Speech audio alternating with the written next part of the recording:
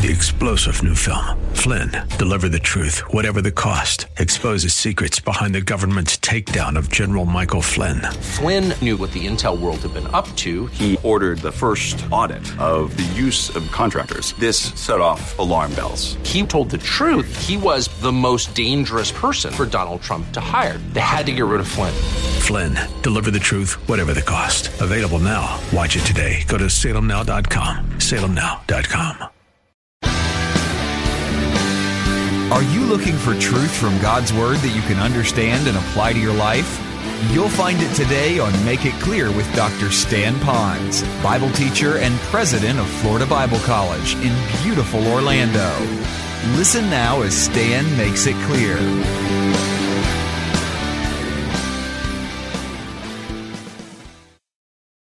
It would not surprise me that those that are listening even this morning as we begin our message here, that you are carrying on your heart someone that you really wish that they would be walking much closer to the Lord, would have fully surrendered to the Lord. Maybe it could be a husband, or it could be a wife. It could be someone that you have been dating perhaps for a long time. It could be a son or a daughter. It could be a brother or a sister or a mom or a dad. Or someone that you have just grown very close with over the years and you've had sweet fellowship together. But you've noticed them drift away from the Lord for whatever reason, and we're here not to condemn or criticize, but we have to accept the fact that they aren't walking with the Lord. And you know, the Apostle Paul recognized that as well, and so he is in a section of Scripture that we're going to learn today about how do we pray so that lives will change. Now, when I talk about that, I'm not just saying that it's you have a bad life and you want to get right, as much as you have a good life and you would like to get better. Paul's blanket prayer that he is now praying for these people is that they would learn and know some things so that their lives would be all that God would have them to be. But it's still well worth learning of how do we pray a prayer that someone else's life will change. You talk to a lot of new Christians today that are not in good, sound churches. They're given little prayer books or little poems or little speeches to follow, or perhaps someone else's prayer. And sometimes their prayer even devolves into a self-interest type of prayer. Pray for me, me, me. Well, today we're going to learn from this passage of Scripture two primary truths. Just listen to these so that you can wrap your head around it. Number one, we're going to learn today, how do I pray for someone else so that their lives would change or keep changing for the glory of God? That's number one. The second, though, in that prayer that we're going to learn how to pray, we're going to learn the content of that prayer. And while we'll see it as content for others that we'll be praying, I want you to then own that content for yourself. In other words, how can I pray this prayer for others to know so they can live for the Lord better when I'm not knowing these truths for my own life and allowing the Holy Spirit to change me? So we'll be praying for others' lives to change, but in it, it's also a prayer for us to change. And how do I get that? It's because this particular prayer in Scripture is one that Paul prayed frequently for the people at Ephesus, and I believe it was his hallmark of life that he prayed for others very similarly. In fact, this passage of Scripture is almost repeated a second time in chapter 3. And so he was praying for a group of people as well. So maybe for just a moment, we will now not only see this as a letter to the Ephesians, but we'll see it as a letter to us. We'll not only see it as a prayer that Paul prayed for the Ephesian Christians, but it was a prayer that he extended to us to pray for us, and by that we will own it as well. So when I ask someone, if you would like to pray, what kind of prayers would you like to pray? Those that some man has written for you or some lady has put together for you, something that you got out of a devotional booklet, and I'm not marginalizing them out. Or would you rather really crank up the volume and actually pray a prayer that someone else prayed, but God prompted that person to pray that prayer so much so that he included it in Holy Scripture? So in other words, it's a divine inspired prayer for us to learn. So we're not just copying any old prayer. We're copying a prayer of someone who was inspired by God to pray this prayer and then put it in Scripture so we would know what he was praying for them and extrapolate from that a great deal of truths for us. Now, that all now being said, I want to now make sure that you understand that in Scripture, when Paul prayed, he didn't so much spend his time praying that someone would get a job. He did not so much praying that someone would get well or healthy. He didn't always pray that someone then would have some certain thing given to them, like a chariot or a horse, in our case, a car or something. But you will find that he saturated his prayer time with, praying for people in a special way so that their lives would change. And if I could take another step back from that, I would say this, that in the midst of not having a job, in the midst of not having health, in the midst of whatever issues of life that we would like to have God resolve so we can have a happier life, he's praying prayers that we could stand strong and last long when life just comes at us like a freight train, and those things aren't happening. So at the end of today's message, if we learn this and apply it, then no matter what you're going through, I'm not going to marginalize that down or try to speak against any pain that you have through, any problems that you're going through right now. But what I'd like to do is to give you a kind of prayer that we will be praying for you and for one another, so that no matter what you're going through, you then can have a prayer that will literally change your life for the better. So that's really the intention of it. Now, to make this even more practical, what you might do in the margin of your notes, you might want to put down the initials of one or two people that you would either pray that their life would change for the better for God, or you're praying for someone who is walking with the Lord, but they need to have special knowledge about the Lord to help them to stand strong and last long as they go on. That type of person might be illustrated by those of you who are parents, and you know that your kids are really doing a pretty good job. They're not perfect, but they're going in the right direction.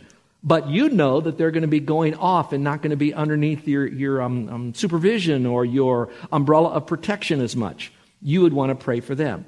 So what I'd like you to do is just kind of put their initials there, so while we're going through this, it doesn't become just a general messages of principles and how to pray for someone, but it's how you could actually use this prayer in the current life of someone that is in your world right now. So all of that being said, we're going to look at some of these principles, and I hope that they'll be as helpful to you as they will be to others who have applied it to their lives. So here's number one. We have our person in mind, we own this truth, and now we want to focus on the person's strengths as we begin to pray for them.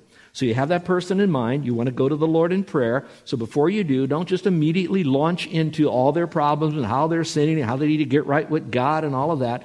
The moment you're going to do now is you're going to activate that principle that says to love others like we love ourselves, all right? And to do that, we want to focus on their strengths. Let's read the passage, and let me take from this passage the strengths that the Ephesian church had. He says this, "For this reason I too, having heard of the faith in the Lord Jesus, which exists among you, and your love for all the saints."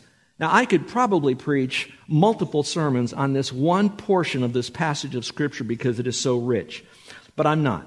But I do want you to see this when he says, "For this reason I too." Now that is said in the context of chapter 1, where at the beginning of chapter 1, he was talking about 7 blessings of highly elected people. So he dips back and he says, "For this reason too," or therefore, because people have all these blessings, I am now praying this prayer for them. So in your moment right now, as you're beginning to think about this, reflect on the fact that the person about whom you're praying has those same blessings, and you do too. But he goes on and he says, just having those blessings, in a sense, is not enough. So he says, having heard of the faith in the Lord Jesus, which exists among you. He's getting ready to talk about what he's going to pray about, but the first thing he says to them is what he has to say as their strength. And I love this. He says, having heard of the faith that's among you. Let's pause for a moment. Paul was in Ephesus. In a sense, Paul was a church planter in Ephesus. Paul was now gone from Ephesus for approximately 4 years, and in those 4 years, he then wound up in jail, and so now he is writing this from jail. So he wasn't with them for 4 years. So think about your senior pastor who had been here for maybe 3 or 4 years, and then he leaves, and now he's somewhere in some prison, and he's trying to keep his head on while he's going through all of that. And what's happening now is he's getting reports back from this church to him, how we're doing. And what he hears from others is how that you have great faith that haven't left. I think that's a great testimony. Having heard of the faith in the Lord Jesus, which exists, that means it wasn't in the past. It's now, hopefully pointing to the future. But the key thought is the word among you. That means that from all that he's hearing that lots of people, and maybe all of the people of that Ephesian church, had great faith, great knowledge of doctrine and truth, and believed in God. Let's go a bit further. He didn't just say that you knew great stuff and you had great faith. He says, and I've heard from others, which exists among you, that you have love for all the saints. Take your pen and underline the word love, all the saints. I don't think he was being a person who would use hyperboles to talk about this. I think he really heard. He didn't hear one negative thought about people not having the faith, not one negative thought about someone that didn't love someone else. And by the way, love isn't where you kind of love them and then you go on and you cut them down. You love them to their face and then you talk about them behind their back. Love is something that has compassion, that adds a little bit of working clothes behind them to serve them. All that being said, he then compliments that person before he even gets into the kind of prayer that he prays for them. So in a sense, he is wrapping his mind around those people so that he could have an attitude of love for them on their strengths. Now, that's not saying that they didn't have weaknesses, and it's not saying that they didn't need to know more, because he's going to talk about that. But he is saying what they did get, they applied to their lives. They had faith and they had love. Now, when I thought about those two terms, I think in terms of this, and it might help you just a little bit. When I think of faith, I'm trusting in God. I'm trusting in His Word, His promises, all of that. So that's going to kind of put the top of the cross going up and down. So I'm looking up. Then he talks about love for all the saints, and that's kind of horizontal. So we almost have the cross going on here. A wonderful balance between trusting the Lord and then loving other people. And so what I'd like you to do for a moment, that person about whom you wrote their initials down on the side of your paper, I want you to just reflect for a moment. What could you thank God for? What have you really heard about that person that was really special? And get your mind for a moment off the fact that they need to change and how bad they've been doing and why don't they get their act together, into what you can really thank the Lord for them about.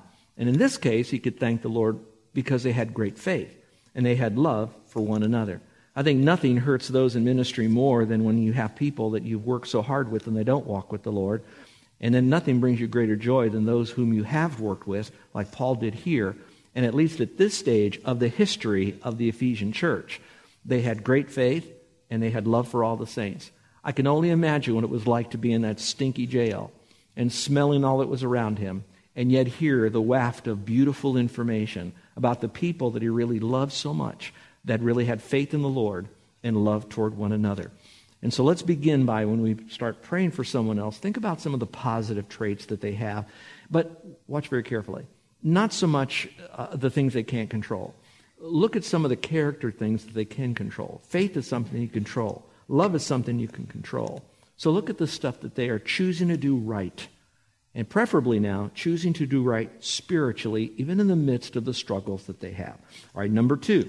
The second principle that we can get from this passage is to keep giving thanks for them. Keep giving thanks for them. This is very common right here. He says, I do not cease giving thanks for you. Paul knew that any godly character trait actually came from the Lord. So if they had faith and if they had love, that faith was grown in them because they were close to the Lord. So the Lord is the source of that faith and the object of that faith. And love is the source of that love. And God is the source of that love, and He is also the one that love was pouring out through to the other people, God's love. So again, it goes back to the fact that He's giving thanks to the Lord for these people. And I look at that and I think, maybe for a moment, reflect on the people that are really having a hard time. They're not walking with the Lord, they know better, etc. But can you find something now that not only can you comment on their positiveness, but you can also thank God for whatever that might be and keep giving thanks for them. Let me give you another thought through all of this. As you go through this whole passage, it's neat how Paul thinks about them in a positive way. Then he thanks the Lord for them in a positive way before he then now prays in a way that would bring about a change. So it's almost like he is dipping his arrows in honey before he shoots them. It's almost like that he gives them grace and mercy at the beginning before then he unloads some truth that they must know if their lives are going to change for the better. So he starts it out with a lot of grace and kindness and compassion. You have too much grace and not enough truth, you're going to have sweet sentimentality. Or, if anything, you'll draw a lot of people to you. People are going to like you. Who doesn't like a person who's merciful and gracious? But you really won't have an effect on their life unless you have truth. If all you have is truth and no grace and mercy and compassion and love, then they're going to see you nothing more than wielding Scripture as a weapon against them instead of as a tool to build them up. So, number 3 now. We talked about giving thanks for them. I got that. But then it says, keep on asking for them. Here it says, while making mention of you in my prayer. Now, here's my point on that. That means, in this case, we're not just thanking them, but it also says, while making mention of you in my prayer, implying now that I'm doing this while I pray. I'm also adding to my thanksgiving something else that's going to come here in a few moments. I'm just kind of dividing it up. So he says, I thank, but while I'm making mention of you in my prayer, we're going to see what did he mention about them to the Lord in his prayer. My only point is this, making mention. I did not cease doing this. And so I would like to wrap my arms around each one of you. Those of you that are carrying the burden of a loved one who is not walking with the Lord, a burden of someone who you are very concerned with about where they're going to go with their life, especially as they begin to move away from your maybe daily encouragement. I don't know what you might be going through right now, but let me encourage you, don't ever, ever, ever give up on them. Continually pray for them. I'd like to tell you a story about someone that I know. There was a boy who grew up in a family, and that family was committed to Christ, just like most of you right here. So much so that the family walked with the Lord. They served the Lord in the church together. The kids went to the church with them together nearly every time the doors were open, almost the last ones to leave. They moved chairs when they were asked to move chairs. They got involved in a very healthy and vibrant youth ministry. At home, they would have devotions once a week in the morning before they would go to school. They went to seminars that were all week long to learn basic life principles. Once a year, they would go to that. They memorized Romans chapter 6, 7, and 8 together as a family. They did most everything together. But as the kids got older and started getting where they can start thinking more on their own, and they were coming out of the house, they kind of went on into life. They never totally abandoned their faith. They never abandoned their family. But at the same time, they certainly weren't walking with the Lord. And so the parents were incredibly concerned about that. And what they've done is they've chosen to take what I'm teaching you today, and they took it to heart where they prayed consistently. And when they did that, they prayed nearly day after day. Not quite. I don't know. Maybe they did. But they did pray week after week and month after month, year after year, and almost decade after decade. And there they were sitting in their home, as the story goes. It's a true story.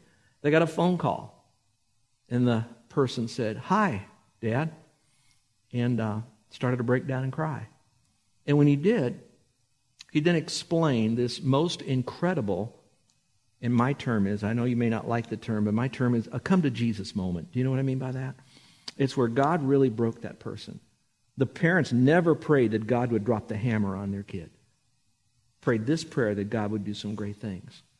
And that kid is now weeping. He now was suffering some of the consequences of his wrong choices. They weren't fatal. He'd survive and he would thrive afterwards. But God really had to get a hold of him. But the parents never gave up praying. And now that person is grown and living full on for God, serving the Lord. Amazingly, what he had learned as a kid growing up as an elementary, junior high, and high school, I think just about all of it came back to him. And now he is repeating what he has learned to others, but only with the caveat of a caution of the years that were wasted when he didn't live for the Lord then. Yes, God can restore unto them the years that the locusts have eaten. But I really believe it was because of the constant making mention of that person in prayer. Didn't publicize it, just an intimate time with God. Let me give you a reference here. I'll read it to you. Just write it down and go back. It's found this, Luke chapter 11, verse 9 and 10, and it says this. "So I say to you, ask and it will be given to you. Seek and you will find. Knock and it will be opened to you. For everyone who asks receives, and he who seeks finds, and to him who knocks it will be opened." And so I just want you to know is just keep making mention. And for you to help you remember ask, seek, and knock, ask starts with A, seek starts with S, and knock starts with K. And you have ask in those English words there. And so keep on asking the Lord. It will happen. Now some of you might say, well, I keep praying and praying and praying and nothing is happening. Don't use your prayer that person's life will change as if it is some kind of genie that you keep rubbing that's in a bottle that he'll come out. I want you to know that the Lord will answer it in His time, in His way, and I hope that whatever it might be, you'll be satisfied with it because God is sovereign, and He's loving, and everything happens according to His will. So you keep praying. So you might say, why do I then keep praying? Because sometimes the prayer that you're praying is not so much about that other person's life that's changing, but prayer is often an inside job within us. It's bringing us to our needs. It's humbling ourselves. It's helping us to reflect upon, are we doing these things? Are we walking with the Lord? Are we hypocritical in what we're asking for others and we're not doing? And then inside, it's drawing us closer to the Lord, or should. And so things are happening that even if that person does not benefit, we should and will benefit from this type of prayer. So, keep on asking for them. Please don't ever give up for His glory. Number 4, keep your mind on who you are praying to. Now, I know that's probably not the best grammatical structure of that phrase, but bear with me. Keep your mind on who you're praying to. The verse says this, that the God of our Lord Jesus Christ, the Father of glory. Now, the reason I just put that in there in this way is to let you know that in the whole environment of this passage of prayer, at the center of it is going to be the Lord. At the end of it is going to be the Lord. So I wanted you to know that in your praying that you would recognize that you are praying to the Lord. You're praying for that person to get to know the Lord fully. So it's all about the Lord. Now, that being said, is I would like to lean more heavily upon, while you're wanting that person to change for the better, it will have greater results when you realize it's the Lord as the source of this and the object of your prayer, that it's the center of the Lord Jesus Christ. So that we don't lean too heavily on all the kind of gobbledygook there is out in unbiblical counseling that's out there, that we don't lean into all sorts of seminars that'll change lives, or all sorts of counselors that you might see, or all sorts of camps you might take them to, or whatever it might be. I'm not marginalizing that out. What I am doing is properly prioritizing it underneath. We're seeking God in God alone. So as God is revealed, reflected, and permeates all those other things I just mentioned, to that degree, then God is at the center of it. So if it's counseling, make sure it's biblical counseling. If it's going to be a camp, it's a Christian camp where God is honored. It is a place for that person to come and grow. Now, I'm not just talking about young people, but you're going to pray for the others as well. Sometimes all we think is that we throw all this literature, all these DVDs, all these weekend retreats to those that are having marital issues. They're all good. But I want you to know the source of all of that has still got to be none other than the Lord Jesus Christ. If not, here's what will happen. They will then draw in a closer relationship to the people at camp, to the teacher on the DVD, to their counselor, and all these other voices that are speaking into their life, and give credit to those people, which you can thank the Lord for that, but you're thanking the Lord for God using them in that person's life. So keep the Lord at the very top of this. Paul did. The whole thing was about the Lord, that they would be close to the Lord. I'm thanking God for these people. All right. Also to keep this in mind, when it talks about this, is the fact that when I seek the Lord totally and completely, this is cool. When I seek the Lord, I'm going to seek the Lord of the Bible. So that's why we put the Bible in this, and why this is a biblical prayer, and while I'm encouraging you that you would pray this prayer, as you're going to learn in just a moment. We haven't even got to the prayer part yet. When we get to that you would begin to pray this prayer. Frame your prayer as closely as you can to the words that is found in Scripture with this prayer, and you might modify it to fit the person about whom you're praying, but yet use this Scripture, because it's all about Jesus Christ, the living Word and the written Word. All right, number 5. Now we're going to go to the umbrella part of the prayer. The big umbrella part of the prayer is number 5. Ask the Lord to give them spiritual insight to know Christ better. Ask the Lord to give them spiritual insight to know the Lord better. Now we're going to talk about how to do that in a moment, but right now we want them to really know the Lord better. Now let's look at the verse. It says, that God may give to you a spirit of wisdom and revelation. In other words, God will help you to understand who God is. He's going to give you revelation from the Word, because that's where you're going to really know the Lord accurately, so that the Lord would open up His Word to you, give you that understanding. And then it says, in the knowledge of Him. And that word in the Greek is the epignosis, the full knowledge of God. So let's pause for a moment and step back. What you want to do is you want to pray that that person will fully know the Lord. If you're not certain of that person's salvation, then the first part of your prayer will be that they come to faith alone in Jesus Christ. And in some measure that you know that, or you hear that you know that they're a Christian. So those of you that are praying for someone, you might be praying a spiritual prayer for them, but they haven't trusted Christ yet. So maybe your first prayer for them is that they would come to faith in Christ, have the assurance of their salvation, and somehow give a testimony to that. So you do know that they're saved. At a time they didn't just give you a surfacey little quick answer and you were so desperate you grabbed that and believed it, when really in their heart they haven't fully, completely realized that Jesus is the Lord, who died and rose again, and by faith in Him alone they can have eternal life. Now that being said, if you know that they've known that, then you don't want to just pray and thank God that they merely have fire insurance from hell. You want them to fully know God, and that's where we are in this passage. One person wrote this, and I thought it was so good I want to share it with you. He said, to know Him, the Lord, personally is salvation. That's in the past. To know Him personally is salvation. I know Him. He is my Savior. You're listening to Make It Clear with the teaching of Dr. Stan Ponz, founder of Make It Clear Ministries and president of Florida Bible College in beautiful Orlando, Florida. Make It Clear is dedicated to taking the Word of God with clarity into every person's world. It is the support of listeners like you who make the ministry of Make It Clear possible. You can provide your tax-deductible gift to Make It Clear online by going to makeitclear.org. Or you can mail your gift to Make It Clear, P.O. Box 607901, Orlando, Florida, 32860. Thank you for helping us make it clear.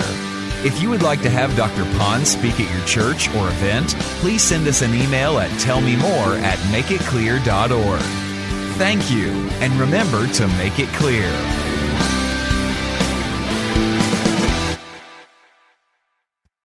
Three-star General Michael J. Flynn, head of the Pentagon Intelligence Agency, knew all the government's dirty secrets. He was one of the most respected generals in the military. Flynn knew what the intel world had been up to. He understood its funding. He ordered the first audit of the use of contractors. This set off alarm bells.